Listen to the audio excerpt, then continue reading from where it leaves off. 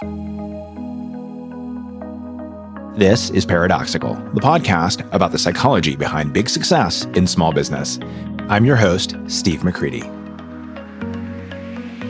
The theme of today's episode is going to be control, and there's a couple of different things that I'm going to talk about that have inspired me to do an episode on it. One is something that I experienced recently for myself, and then two is a post that I saw on LinkedIn that it'd be a bit of an exaggeration to say it triggered me, but I did find myself having a little bit of a negative response to it because, I'll get into that and you'll understand where I'm coming from and why. But both relate to the topic and theme of control, so that's where we're going to go today. Those of you who follow me on LinkedIn may have seen something I posted related to this a little while ago, and it was basically when my daughter recently went on a trip to Washington, D.C. with her mom for a week. And so, of course, flew across country on a plane, and I found myself the morning that they left feeling kind of anxious and kind of uncomfortable, as I often do when somebody I love is on an airplane and I'm not there with them. Now, I'm well aware of all the data and all the statistics, right? And I like to say to folks who don't know them, like the most dangerous part of your plane trip is the drive to the airport, because that's, I believe, at least statistically, what's true. Certainly, flying is a far safer form of transportation than driving. Yet, when my daughter is getting on a plane, a perfectly good, perfectly safe commercial jetliner on an airline that has a great safety record, why am I anxious about something happening to her? Well, because it's out of my control, right? I'm much more comfortable if she's in the car next to me. Now, of course, here's the irony in that. We've been in 2 car accidents in her lifetime. Neither was my fault, thankfully, but that's kind of the point even, right? I'm in control of only so much, even when I'm in control. There's other factors going on, but yet it still feels more comfortable to my human brain. Why? Because we equate control and safety, even the illusion of control, apparently. So let's dig into this, what's going on, and how you can work with your drive for control and manage that in a way that's constructive, because if you're not careful, it can become something you get overly focused on, obsessed with, and it can cause all sorts of chaos, wasted energy, interpersonal conflict, and other problems in your life. I think the key thing to understand from a brain and human standpoint is that we do tend to equate falsely control and safety. And depending on the sorts of experiences you have had in your life, that might be even more true for you. If you've had the experience of times where you weren't the one in control and really bad, difficult, painful, problematic things happened, whether that's professionally, personally, relationally, whatever, it can really lead to a greater drive for having control because, again, of the belief that that is essential for safety. And that's not necessarily so, right? That's a thing that we want to really, really watch for, is that illusion, and really asking ourselves, why am I wanting control here? Is it about safety? Sometimes it's about something else, but often it's about safety or a sense of safety for someone else, like in my case with my daughter. And I had to walk back and forth with myself a couple times, reminding myself that she is way safer on the airplane than she even is sitting in your car, even though you're a safe driver, because driving is way more dangerous than flying. Another piece that comes in here, of course, is trust. And the less we tend to be able or willing to trust others, the more we tend to seek control. And so if you have had your trust violated by people a lot, this is probably a particularly sticky issue for you, I would imagine. But let's talk about the problem with trying to take control when we don't actually have control. There's problems on multiple levels here. Number one, at its most basic, is there's an energetic problem. When you try and control something you don't control, you are essentially taking some of your time, energy, and effort, and you're just outright wasting it. You might as well take a plastic spoon and try and dig a hole in the middle of the street. If you try that, film it for me. I would love to see it. But seriously, it's like, that's just not going to leave you anywhere but frustrated, sweaty, and a little embarrassed if you don't get hit by a car. Not really a great strategy, right? And trying to control something you can't control is the same. And it is a waste of energy. This is one of the reasons, or one of the things that goes into Stephen Covey's discussion of this in 7 Habits of Highly Effective People. He looks at the concept of circle of influence versus circle of concern, and things you don't control but care about or that affect you. He would put a circle of concern. And if we focus too much there, our circle of influence actually shrinks. And part of the reason why is because our attention, focus, and energy is going to things that are essentially wasted. Now, some of you might at this point be thinking, this reminds me of the Serenity Prayer. And yeah, exactly. The Serenity Prayer is, I think, a great thing that can help remind you of the importance of this or the value of it. And if you don't know it, it goes like this. God, grant me the serenity to accept the things I cannot change, the courage to change the things I can, and the wisdom to know the difference. Super, super powerful idea, regardless of one's spiritual, religious, whatever, however you want to handle that piece of it. That concept of really being mindful of controlling what you can, letting go of what you can't, is huge. And people who have wrestled with control or trying to control the wrong things, who make this pivot, it's so powerful because suddenly they find they have a lot more energy, a lot more focus. They feel far more impactful because they're not running into walls all the time by trying to dig a hole in the street with a plastic spoon. Interpersonally, the cost of control is high as well. We all want to matter. We all want to have influence. We all want to have a say, a certain degree of agency over what's happening to us. And when you take control of something, well, you're removing that from someone else. So it's not surprising when there tends to be a resistance to it. And if you override that or stomp on that, it is at least going to cause conflict. It can cause resentment. It can cause all kinds of different problems.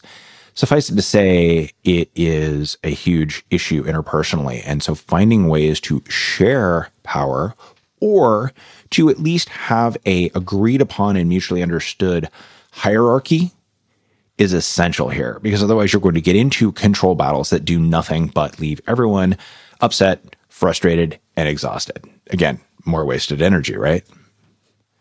Now, if you're in a situation, or have been in a situation, where you didn't have control and that was leading to problematic or negative outcomes, especially if it was related to somebody else acting in a way that you felt was abusive, unreasonable, inappropriate, or otherwise bad, you're saying, well, yeah, so what am I supposed to do? Just kind of go along? I don't have control, all of that?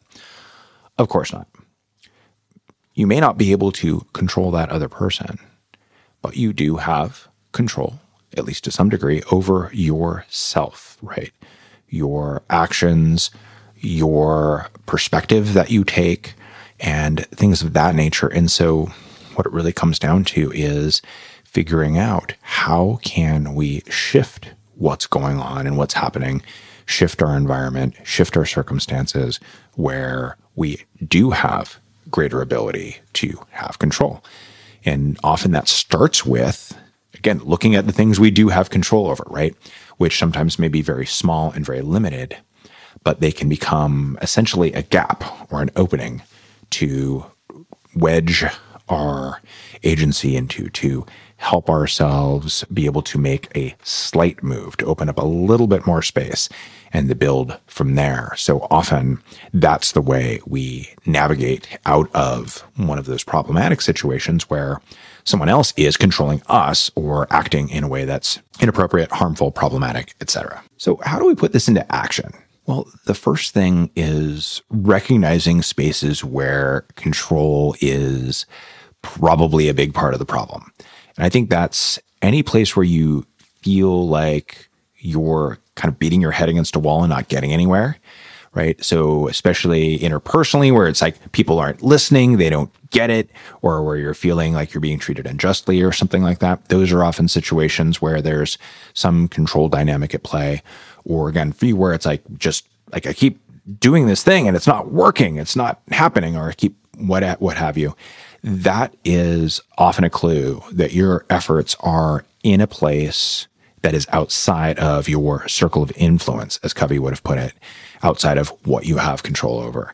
And so what you can do is a real just simple step back and assess it from 10,000 feet. What's the situation? What is the thing I'm trying to do? What are the places where I'm getting stuck or where problems are coming up? What are the things that I actually do have control over here? What are the things I do not have control over here? And inevitably, in these cases, you're going to see some kind of misalignment between your efforts and your circle of influence. And so that's going to be the first step, is working on figuring out, how can I put more time, energy, effort, or better leverage my circle of influence in this situation? As you do that, what's going to happen is you're likely to see bits of progress, of change, of shifting, because again, you're applying more force in the places where it actually is going to make a difference. And that's going to allow you to either expand how you're doing those things or what you're doing. It may open up new things where you can take action, where you can be an influence or have control, or make other changes to the dynamic. And so you're just going to need and want to revisit that periodically as you go.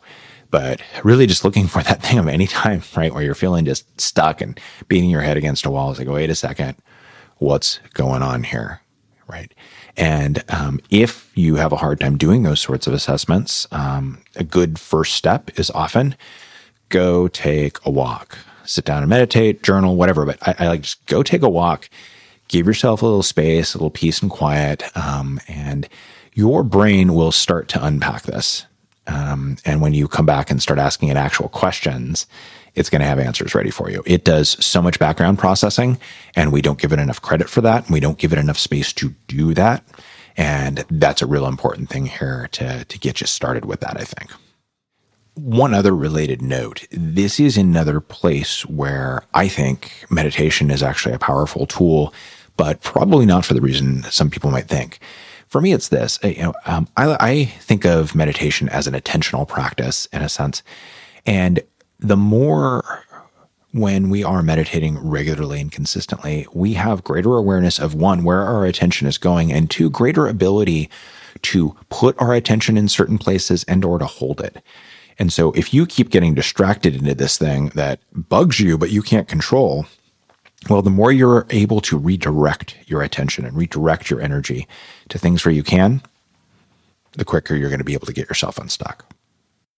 All right, so here's the bit where I may get a bit ranty. This relates to something I saw on LinkedIn, and it's a really good example of the sort of thing that I recognize is well-intentioned and that has some merit to it, but in its execution, it's just really problematic to me for multiple reasons.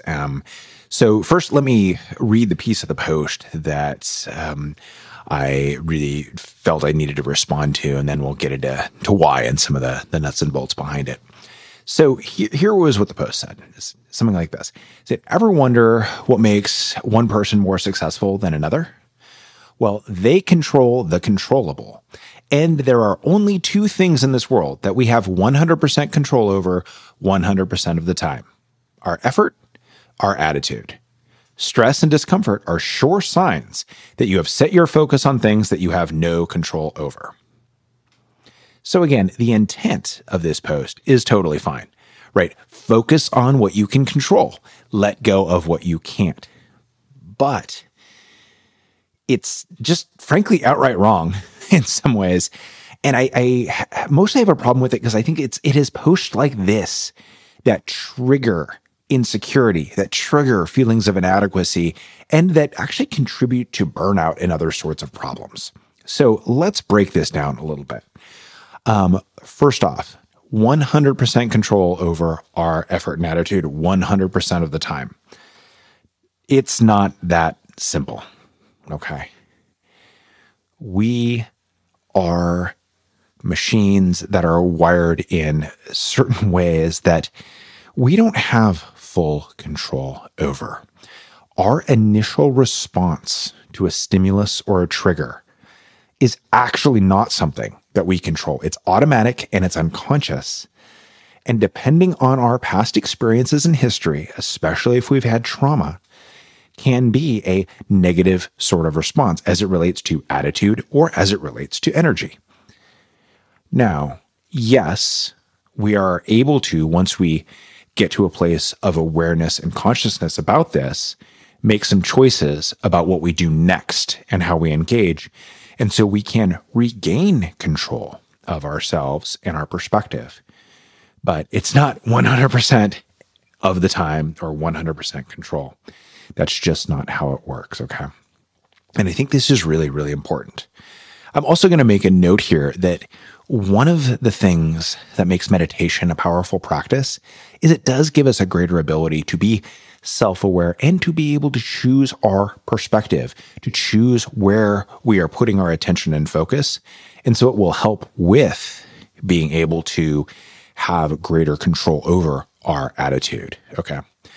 So yeah, it's part of why I wanted to highlight this is just in a general thing, even more than calling out this specific post, just these sorts of black and white absolute things. I think anytime you see one of them on social media, I really want to encourage you to look at it from a place of a certain caution, a certain doubt, because things are rarely that simple. They're rarely that black and white. And we act as if they are, we end up setting ourselves up for trouble. So like I said, if you have a trauma background or have had certain types of negative experiences, this is absolutely something that could be problematic for you. And as far as trying to act like you should have 100% control over your attitude at all times, okay? That's just not how it works. And so if you find yourself struggling with this idea, at least in the way that it's presented, hey, maybe it's nothing wrong with you. Because the other part is this, 100% control over your effort all the time, that implies a sort of like almost bottomless pit kind of thing. Like, well, there's more. You should just put more effort in. And well, sometimes you don't have more effort to give because you're a human being that is a complex system, complex machine that has resources, that has needs, that has energy cycles, that has things that affect it. And so at any given moment, the maximum effort you can give is going to vary. And it's really hard for us to know whether or not we have more in the tank. And we often get outside messages that can influence us without us knowing it, right? This is where it's like the whole Nike just do it thing gets to me. Because again, yeah, that's great in theory. In practice, sometimes there's only so much you can do because of circumstances. And so I think the thing we want to really work on is making sure that we are turning inward as it relates to assessing our effort and asking, do I have more to give here? Am I willing? Am I able? And really listen to the voice that comes back, because I think the tone of the voice and the language of the voice is going to give you some clues as to whether or not it is, I'll say, a legitimate voice or an outside voice, an outside judgy voice, an outside normative voice, or any of those, which I really want to encourage you to ignore, because they don't know you. They don't know the nuance of you. They don't know how you're doing or anything. And there's not much there for you. But those inner voices, they tend to be a little quieter. They tend to have a little bit of a softer tone to them. They tend to be like, I think you might have a little bit more that you could give here. Or they might be, you really probably should take it easy today, or whatever it is. But it's in the tone that I think you can find which voice it is. And when you have that voice, it's like, I think you've got a little bit more in you. By all means, if you can find some more effort, do so. And by all means, I mean, obviously, like if you want to do big things, it's going to take big effort. But be mindful of where you are at any given time. And if you don't have the ability to put in more effort, that might not be anything other than you're just at max capacity right now, right? I used to have this Ford Ranger pickup truck, and it was useful for certain things. One of the things it was not great at is going up hills. And so even like going up relatively moderate hills, it definitely would hit this limit as far as how fast it could go, no matter how much I push down the accelerator, especially if I had the air conditioning on. And it just is like, it's only going to go so fast. There's nothing you can do about this. It's like, well, that's the max effort there. The car I have today can go a lot faster. So we have to be mindful of circumstances and situations, because the same Ranger going down the hill could go a lot faster, or on a flat road could go a lot faster, right? And that's a lot more what we're like. Our maximum effort varies from time to time. So just don't assume there always should be more, and be careful when you're always pushing yourself more and more and more, because that's a bad recipe. It's gonna cause you some trouble. Sometimes what you need to do is put in less effort. You need to stop, pause, take a break, and recharge. Obviously, there's a whole bunch more on these topics that I could get into, but I think I'll leave it there for now. Always interested in your thoughts and feedback, though. Steve@stevemccready.com. You can send me a note. And then one last thing is, if you're enjoying what you're hearing and you know somebody who you think would find this beneficial, interesting, or valuable, well, my ask of you is that share the podcast with them. Let them know about it. Would love to be able to reach and serve more people, and that's a way you can help with that. So thanks for listening, and thanks for your support. And I will be back soon with another conversation. And this is one I really enjoyed having, and I'm looking forward to sharing with you. So I think you're going to like it.